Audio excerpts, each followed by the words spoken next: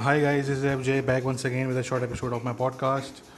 अच्छा जी, अभी कुछ देर पहले जो है वो पाकिस्तान के शहर कराची में एक बड़ा अनफॉर्चुनेट दोबारा से एक इंसिडेंट हुआ है।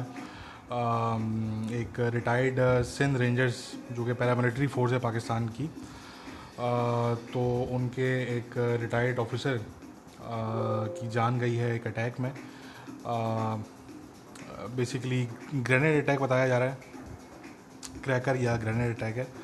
वो रिटायर्ड ऑफिसर थे, तो उनका इसमें जो है वो इंतकाल हुआ है। Very unfortunate incident. अभी रिसेंटली हमने कुछ टाइम पहले मैंने अपने पॉडकास्ट में भी जिक्र किया था कि कोई 100 से ऊपर जो है वो सिंधु देश के ये जो एक्टिविस्ट हैं उसमें कुछ मिलिटेंट्स भी थे, सस्पेक्ट्स थे, यानी कि कुछ लीडर्स थे, उनको गिरफ़्तार किया गया था सिंध प्रोविंस में, अक्रॉस सिंध प्रोविंस। बट ये स्टिल अटैक हो रहे हैं, तो उसका मतलब ये है कि उनका नेटवर्क जो है वो पूरे तरीके से डिस्टर्ब नहीं हुआ। और देखें, फिर एक बात ये आती है कि कराची शहर एक ऐसा शहर है पाकिस्तान का जहाँ पे क्राइम जो है उसकी ये कह लें कि क्राइम जो है इट पेज इन कराची, ठीक है ना। और यही लोग जो कि पेटी क्राइम्स में इन्वॉल्व होते हैं, फॉर एग्ज़ाम्पल मोबाइल स्नैचिंग हो गई, कार जैकिंग हो गई, और रॉबरीज हो गई, बैंक रॉबरीज हो गई, तो यही लोग होते हैं जिनको बाद में इस तरह के जो कुछ मिलिटेंट ग्रुप्स होते हैं वो इनको जो है वो रिक्रूट कर लेते हैं बाद में, और ये फिर जो है वो इस तरह के ग्रुप्स के लिए काम करने लगते हैं। ये हम पास में भी देख चुके हैं। जब जिस ज़माने में टीटीपी तहरीक तालिबान पाकिस्तान, जब कराची में उनका जो है वो बड़ा स्ट्रॉन्ग उनकी प्रेजेंस होती थी, तो ये उस टाइम पे भी हमने ये चीज़ देखी थी कि वो जो बेसिकली फाइनेंसिंग करते थे अपनी, तो वो इसी तरह की पैटी क्राइम्स होती थी, bank robberies, kidnapping for ransom, इस तरह की चीज़ों से वो अपनी फाइनेंसिंग करते थे। तो Karachi is that city where crime is very prevalent and it also pays very well. तो इसमें वो ये है कि बेरोज़गारी सबसे बड़ा फैक्टर, प्लस कराची को क्योंकि एक बिल्कुल ही जो है वो लवारिसों की तरह छोड़ दिया गया है पाकिस्तान की तरफ से। हालांकि कराची वो शहर है जो कि बिज़नेस हब है पाकिस्तान का, मगर कराची को बिल्कुल जो है वो लवारिसों की तरह पाकिस्तान में कराची जो है वो बेचारा एक शहर है जिसको छोड़ दिया गया है। और वहाँ पे जो है वो अभी जो सिंध रेंजर्स है, ये बात बहुत पहले मैंने की थी, आज से कोई I think around 2 to 3 years ago ये बात मैंने की थी कि ये जो सिंध रेंजर्स की डिप्लॉयमेंट है कराची के अंदर, ये वक्ती तौर पे तो चलें ठीक है, लॉ एंड ऑर्डर के लिए आपने वक्ती तौर पे इसको कर दिया, ठीक है। मगर अगर आपने पुलिस रिफॉर्म्स नहीं किए कराची में, आपने अगर सिंध के अंदर पूरे अक्रॉस द सिंध प्रोविंस आपने अगर पुलिस रिफॉर्म्स नहीं किए, आपने पुलिस को इस काबिल नहीं बनाया कि वो प्रॉपरली लॉ एंड ऑर्डर को जो है वो टैकल कर सके, और आपने अगर ये रेंजर्स की जो वहाँ पे पाकिस्तान के शहर में कराची में जो रेंजर्स की डिप्लॉयमेंट है, और अक्रॉस द सिंध वो तो है पूरा, तो जो रेंजर्स की डिप्लॉयमेंट है वो अगर आपने इसको लॉन्ग टर्म पे अगर आपने कैरी ऑन किया, तो this will come back to haunt Pakistan, ठीक है ना। क्योंकि वो फिर वो वाली बात है कि क्योंकि ग्रीवेंसेस भी हैं। अब आप देख लें कि एमक्यूएम अल्ताफ़ हुसैन ग्रुप है, और फिर एमक्यूएम के और भी कुछ धड़े हैं, तो उनकी भी जो है वो अपनी अपनी उनकी ग्रीवेंसेस हैं। फिर एक लियारी एक जगह होती है पाकिस्तान में के शहर कराची में, जहाँ पे जो है वो गैंग वॉर का बड़ा वहाँ पे आज भी रोल है। पहले तो बहुत ज़्यादा था, आज इतना नहीं है, बट आज स्टिल है। तो कहने का मकसद कि वो फिर जो है जब आप एक ऐसी चीज़ जिसको टेम्पोररी होना चाहिए था आप उसको परमानेंट कर दें, तो फिर डेफिनेटली इस तरह की चीज़ें जो है वो सामने आती हैं कि अब ये जो ग्रुप है एसआरए, इन्होंने इसकी ज़िम्मेदारी कबूल की है जो आज अटैक हुआ है, और ये स्पेसिफिकली सिंध रेंजर्स को टारगेट कर रहे हैं। ये जहन में रखेंगे, ये पुलिस को टारगेट नहीं कर रहे, ठीक है ना। क्योंकि देखें, किसी भी शहर की जो पुलिस होती है वो सिविलियन इदारे के तौर पे काउंट किया जाता है उसको, वो सिविलियंस का इदारा होता है, या उसको सिविलियंस की रिप्रेजेंटेशन समझा जाता है। बट जहाँ आप पैरामिलिट्री या जहाँ मिलिट्री को आप डिप्लॉय कर देते हैं, तो फिर वहाँ के जो बहुत से लोग रहने वाले होते हैं, बहुत से तो खुश भी होते हैं, ठीक है ना। हाँ, हमारे बहुत से जानने वाले कराची में, वो कहते हैं कि यार हमें तो बड़ा जो है वो सुकून है सिंध रेंजर्स के होने से। हमें जो है वो बड़ी हमें जो है वो यानी कि हेल्प रहती है कि क्राइम वगैरह जो है वो काफ़ी इससे जो है वो काफ़ी हद तक कम हुआ है। बट ये है कि ये कोई परमानेंट सोल्यूशन नहीं होता, ये कोई परमानेंट सोल्यूशन नहीं है। आपने अपनी पुलिस को बिल्डअप करना है at the end of the day. कब तक आप जो है वो पैरामिलिट्री फोर्सेस को आप ऑन द फ्रंट लाइन रखेंगे? और तो आपने आपने क्योंकि वो पुलिस के रिफॉर्म्स कोई नहीं है। वही पुलिस जो है वो जो आज से 10 साल पहले होती थी, वही पुलिस जो है वो आज भी है। तो ये बहरहाल ये बड़ा अनफॉर्चुनेट इंसिडेंट है। जब आप हर जगह पे पैरामिलिट्री को और मिलिट्री को अगर आप घुसाने की कोशिश करेंगे और उनको अगर आप जो है वो सामने फ्रंट लाइन पे रखेंगे, तो फिर लोगों का जो इस तरह के लोग होते हैं जो आप ये कह लें कि डिसग्रंटेड हैं या उनकी ग्रेवेंसेस हैं, तो फिर वो इन्हीं पे निकलती हैं। फिर वो सारी वो फिर इनको एज अ प्रोटेक्शन फोर्स नहीं देखते, वो फिर इनको एज एन ऑपरेसिंग फोर्स के तौर पे फिर वो देखते हैं। ये एक तल्ख हकीकत है। और ये सिर्फ पाकिस्तान की बात नहीं है, ये दुनिया में कहीं पे भी आप चले जाएं, कहीं पे भी आप देखें तो जो पुलिस जो होती है वो एक सिविलियन की रिप्रेजेंटेशन समझी जाती है। बट आप अगर पैरामिलिट्री को और मिलिट्री को अगर आप डिप्लॉय कर देते हैं उन्हीं सेम एरियाज़ में लॉन्ग टर्म पीरियड के लिए, तो फिर जो उधर की सिविलियन पॉपुलेशन होती है वो फिर उनको जो है वो एक नेगेटिव व्यू में देखने लगती है, ठीक है ना। और डेफिनेटली ये जो अटैक्स इस तरह के जो SRA जो ग्रुप है और इस तरह के जो अटैक्स हो रहे हैं, इसमें डेफिनेटली एक प्रॉक्सी वॉर का एलिमेंट भी है, ठीक है ना। इसमें प्रॉक्सी वॉर का एलिमेंट भी है डेफिनेटली। और ये तो जो है वो वाली बात है कि प्रॉक्सी वॉर एक चल रही है, तो ये उसमें भी उसका भी एलिमेंट है। बट वही हमेशा हम बात करते हैं कि कोई भी आपका जो एक्सटर्नल दुश्मन कोई अगर मुल्क है, कोई एजेंसी है एक्सटर्नल, वो जो है वो भाई वेपन प्रोवाइड कर सकती है, वो इंटेलिजेंस प्रोवाइड कर सकती है, वो जो है वो पैसे प्रोवाइड कर सकती है, फंडिंग प्रोवाइड कर सकती है, कहने का मकसद। बट वो मोटिवेशन प्रोवाइड नहीं कर सकती, ये ध्यान में रखने की बात है। जो मोटिवेशन होती है वो हमेशा लोकल लेवल पे होती है। वो या तो जो है वो ये जो क्रिमिनल्स होते हैं, इनके पास क्या मोटिवेशन हो सकती है भाई?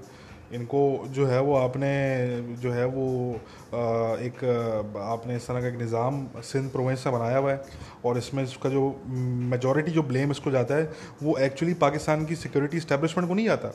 इसका जो एक्चुअली ब्लेम जाता है वो जो सिंध प्रोविंस की सबसे बड़ी पॉलिटिकल पार्टी है, मैं नाम नहीं लूँगा उनका, ये उन लोगों को जाता है जिन्होंने जो है वो सिंध प्रोविंस का उन्होंने ये हशर किया है आज के दौर में। कि आप 2020 के अंदर बैठे हुए हैं और आप देख लेंगे सिंध प्रोविंस का क्या हशर है, कराची का आप हशर देख लें क्या है। तो कहने का मकसद कि आपने जब जो है वो इस तरीके की आपने चीज़ की और आपने कोई रिफॉर्म्स नहीं किए, आपने कोई जो है वो आपने कोई इंट्रोस्पेक्शन आपने नहीं की कि जी जो गलतियाँ हैं उनको सुधारने की आप बात करते हैं, उनको कोशिश करते सुधारने की, तो फिर उसका नतीजा यही कि फिर वो बेरोज़गारी बढ़ती है। जो नौजवान आपका तबका है बहुत सा, वो बेरोज़गार है, वो क्राइम की तरफ जाता है अल्टीमेटली, और फिर क्राइम से वो अल्टीमेटली मिलिटेंसी की तरफ भी चले जाता है। उनमें से एक तबका ऐसा होता है जो क्राइम से वो फिर मिलिटेंसी की तरफ चले जाता है। ये हम TTP के ज़माने में भी देख चुके हैं और ये हम आज भी देख रहे हैं कि अब ये जो टारगेट किलर्स हैं, जो असैसिन्स हैं कराची में, जो असैसिन्स फॉर हायर हैं, ये दीज आर पैटी क्रिमिनल्स, ठीक है ना। इनका अगर आप हिस्ट्री उठा के देखेंगे तो किसी ने अपना जो है वो करियर स्टार्ट किया मोबाइल स्नैचिंग से, किसी ने अपना करियर स्टार्ट किया कार जैकिंग से, किसी ने अपना करियर स्टार्ट किया जी छोटी मोटी चोरियां करने से। वो गटर के ढक्कन चुराने वाले भी पाकिस्तान में कराची के शहर में बड़े आपको मिल जाएंगे कि वो गटर के ढक्कन कोई चुराता था एक टाइम पे, आज वो बड़ा कोई बैंक रॉबर बना फिरता है। तो ये अगर आप उनकी हिस्ट्री में जाएंगे तो उनकी हिस्ट्री आपको इस तरह की मिलेगी, ठीक है ना। तो अब उसमें डिफरेंट फैक्टर्स होते हैं, कहने का मकसद कि जो लोकल लेवल पे जो मोटिवेशन होती है उसमें डिफरेंट फैक्टर्स आ जाते हैं। बलूचिस्तान में जो मिलिटेंसी है उसके अपने डिफरेंट फैक्टर्स हैं, कराची में जो क्राइम है और जो मिलिटेंसी इस तरह की हमें देखने को मिल रही है इसके अपने डिफरेंट फैक्टर्स हैं। तो हर इलाके के हर जियो लोकेशन के अपने अपने एक फैक्टर्स होते हैं कि भाई वहाँ पे अगर कोई जो है वो क्राइम रेट बढ़ा है या वहाँ पे मिलिटेंसी का रेट बढ़ा है किसी भी जोग्राफिकल लोकेशन पे, तो आपको फिर उसके जो लोकल लेवल पे जो फैक्टर्स हैं वो आपको एनालाइज करने पड़ते हैं, वो आपको देखने पड़ते हैं कि ऐसा क्यों हो रहा है। अब कराची के जो फैक्टर्स हैं वो बिल्कुल डिफरेंट हैं। उसमें पैटी क्राइम, अनएम्प्लॉयमेंट, और फिर एक सर्टेन कम्युनिटी जो पाकिस्तान में उर्दू स्पीकिंग जो कम्युनिटी है कराची शहर में, वो बड़ी डिसइनफ्रेंचाइज्ड है वो, ठीक है ना। तो उस कम्युनिटी के बहुत से लोग जो है फिर वो क्राइम की तरफ चले गए। हालांकि ये वही कम्युनिटी है जो कि पाकिस्तान की सबसे पढ़ी लिखी कम्युनिटी मानी जाती थी और आज भी शायद मानी जाती है, ठीक है ना जी। ये वो कम्युनिटी थी जो जब पाकिस्तान बना तो सबसे जो पढ़े लिखे लोग थे पाकिस्तान, पूरे पाकिस्तान में, वो इस कम्युनिटी के लोग थे। मगर आज उनको वो इतने डिसइंफ्रेंचाइज हो चुके हैं, और वो ज़ाहिर सी बात है उसमें अगेन फिर वो डिफरेंट फैक्टर्स आ जाते हैं कि उसमें कुछ पॉलिटिकल पार्टीज़ का भी रोल है, उसमें कुछ जो है वो जो पाकिस्तान की इस्टेब्लिशमेंट है उनकी जो पास में पॉलिसीज़ रही 1990s के टाइम पे स्पेशली, उसका भी रोल है, ठीक है ना जी। और जो लोकल लेवल पे जो कोटा सिस्टम है, जो इस तरह की जो चीज़ें हैं, उनका भी फिर एक रोल है। तो वेरियस इसमें फैक्टर्स जो है वो इन्वॉल्व है कराची के अंदर। तो खैर कहने का मकसद कि अगेन वेरी अनफॉर्चुनेट इंसिडेंट, हम तो यही कहेंगे इस पे, और ऐसा नहीं होना चाहिए। बट वो वाली बात है कि जब तक आप सतही तौर पे जब तक आप चीज़ों को टैकल करते रहेंगे और आप चीज़ों को गहराई में जाके जब तक आप टैकल नहीं करेंगे, तब तक जो है ना वो ये प्रॉब्लम्स रहेंगे, ये प्रॉब्लम्स तब तक सॉल्व नहीं हो सकते। खैर ये तो इस पर बात हो गई। अच्छा, अभी 2 दिन पहले जो है वो एक इंसिडेंट हुआ था बलूचिस्तान के अंदर। मैंने उसको तकरीबन, इंसिडेंट वो मंडे को हुआ था, मैंने उस पर जो ट्वीट किया था मैंने ट्यूसडे को किया था। मतलब बताने का मकसद कि आई टुक होल 24 आवर्स, ठीक है जी, पूरे 24 घंटे का मैंने टाइम लिया उसको वेरीफाई करने के लिए। डिफरेंट सोर्सेज के थ्रू मैंने वेरीफाई किया, जर्नलिस्ट हैं उनसे वेरीफाई किया, बलूचिस्तान में जर्नलिस्ट हैं, मेरी कुछ अपनी इंडिपेंडेंट सोर्सेज हैं बलूचिस्तान में, उनसे वेरीफाई किया। फिर मैंने जो है वो सिक्योरिटी सोर्सेज से वेरीफाई किया। फिर जो कुछ प्रो मिलिटेंट सोर्सेज हैं उनसे भी मैंने बात की, उनसे भी मैंने पूछा कि भाई क्या हुआ है। सब कुछ मैंने सबसे बात करने के बाद फिर मैंने पोस्ट किया जो मेरे हिसाब से जो इन्फॉर्मेशन जो वेरीफाई हो सकी, मैंने वो ट्वीट किया कि वो बेचारी एक बच्ची थी, उसकी हलाकत हुई उसमें, वो 6 साल की बच्ची थी। और वो हलाकत इसलिए हुई क्योंकि उसका जो ग्रैंडफादर था कैसर मरी, वो बंदा जो था वो मिलिटेंट्स का फैसिलिटेटर था।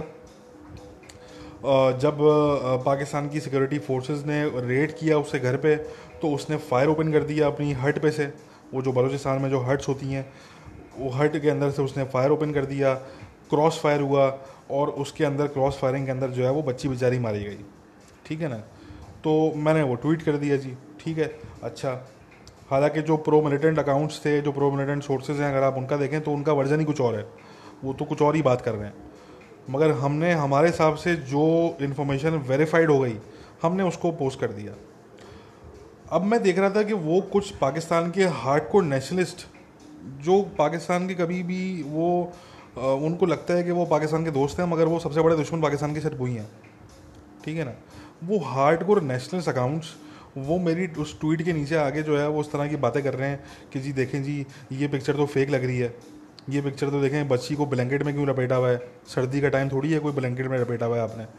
तो इन जीनियस जो ये लोग हैं इनसे कुछ जाके ये पूछे कि एक जो मरी हुई लाश होती है उसको सर्दी या गर्मी लगती है क्या।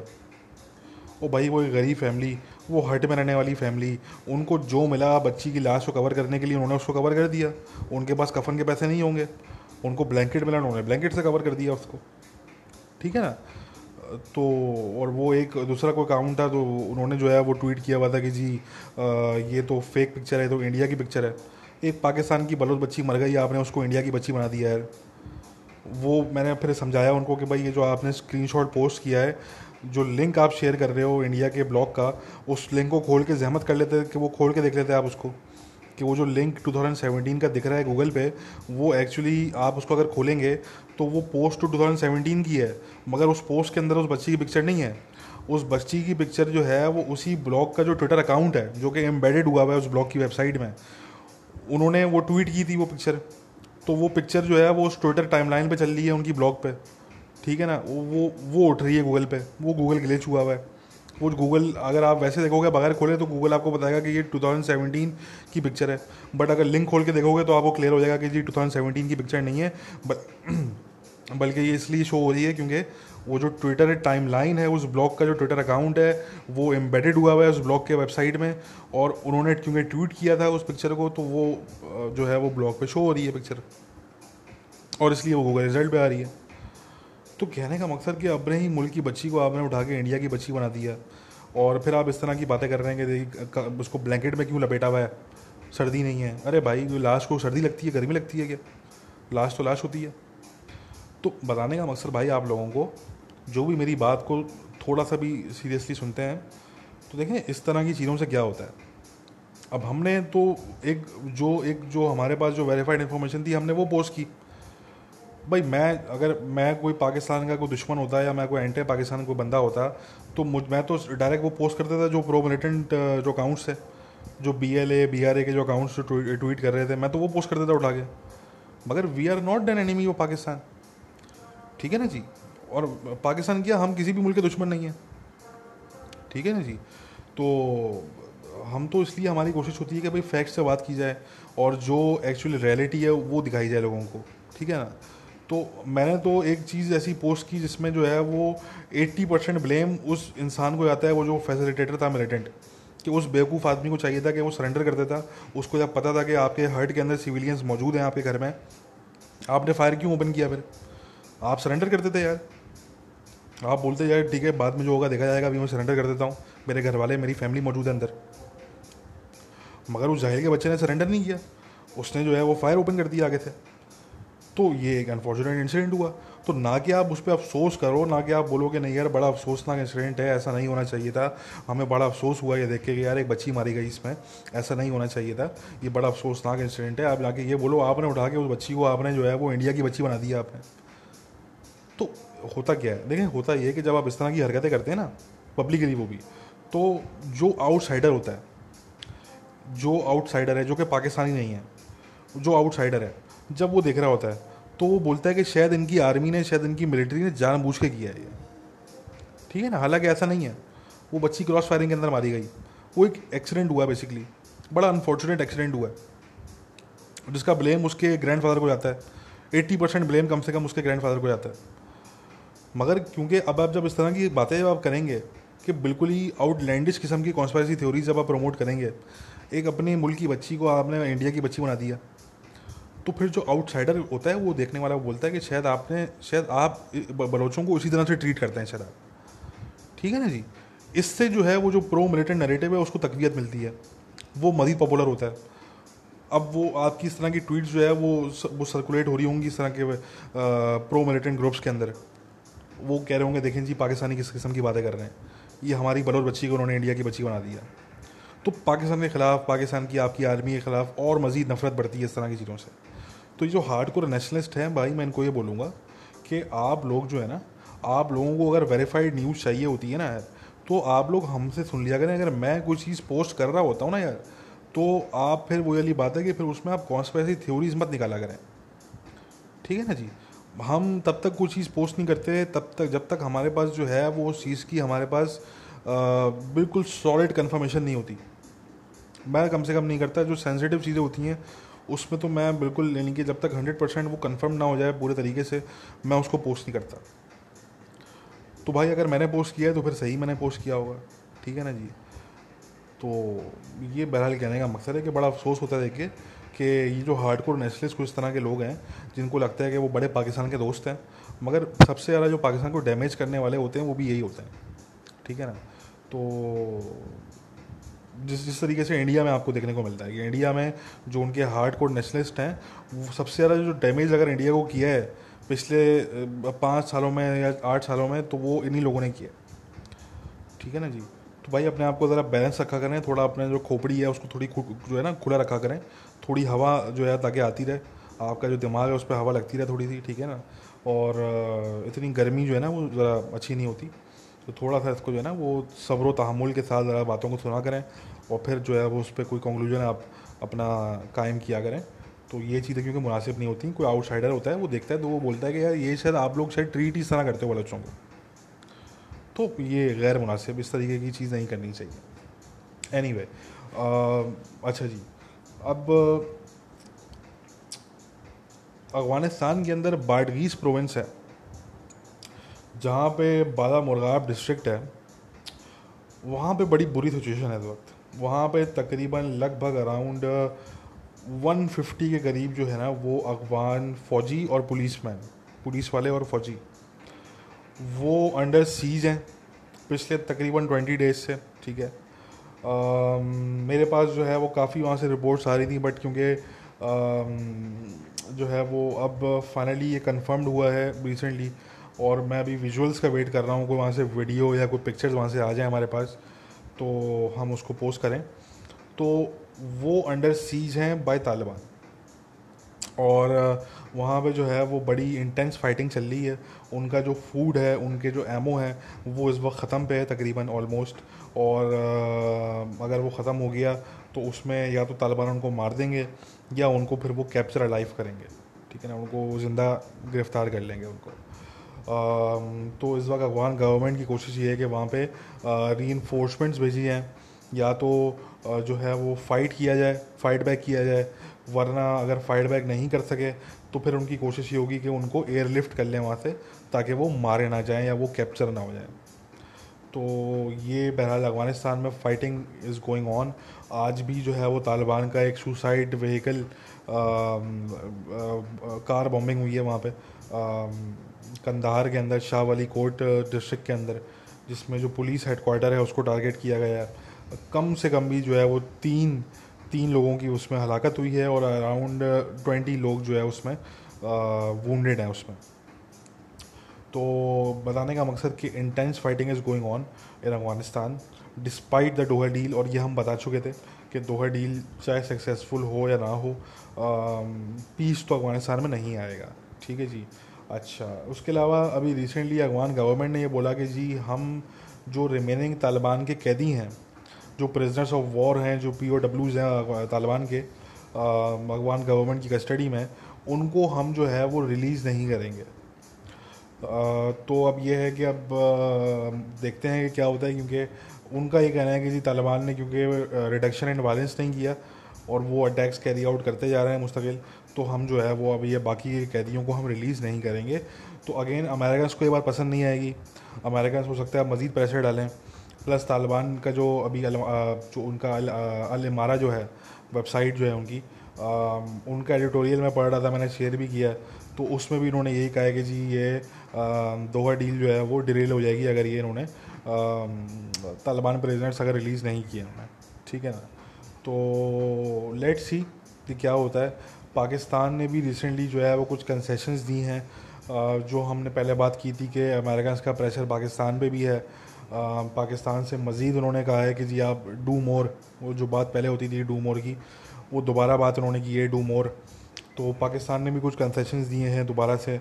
और जो एक रिसेंट स्टेटमेंट है पाकिस्तान, रशिया, चाइना की जो स्टेटमेंट आई है अभी रिसेंटली, तो वो बड़ी इम्पोर्टेंट है। उसमें उन्होंने कहा है कि जी जो 2001 के इन्वेजन के बाद की जो अकम्पलिशमेंट्स हैं या जो भी चीज़ें गेन की गई हैं उनको हम प्रोटेक्ट करेंगे।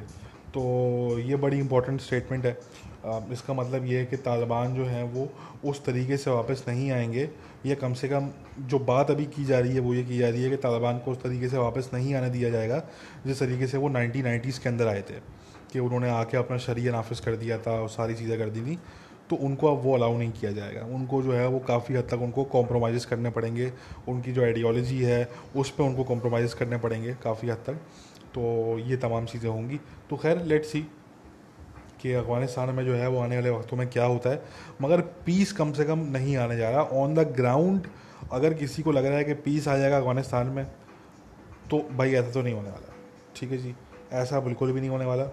तो ये बहरहाल जो है वो सिचुएशन है। मेरे ख्याल से आज के पॉडकास्ट में बस मैं इतनी बात करूँगा, और hopefully I will be back very soon. अपना ख्याल रखिए, टेक केयर, बाय बाय।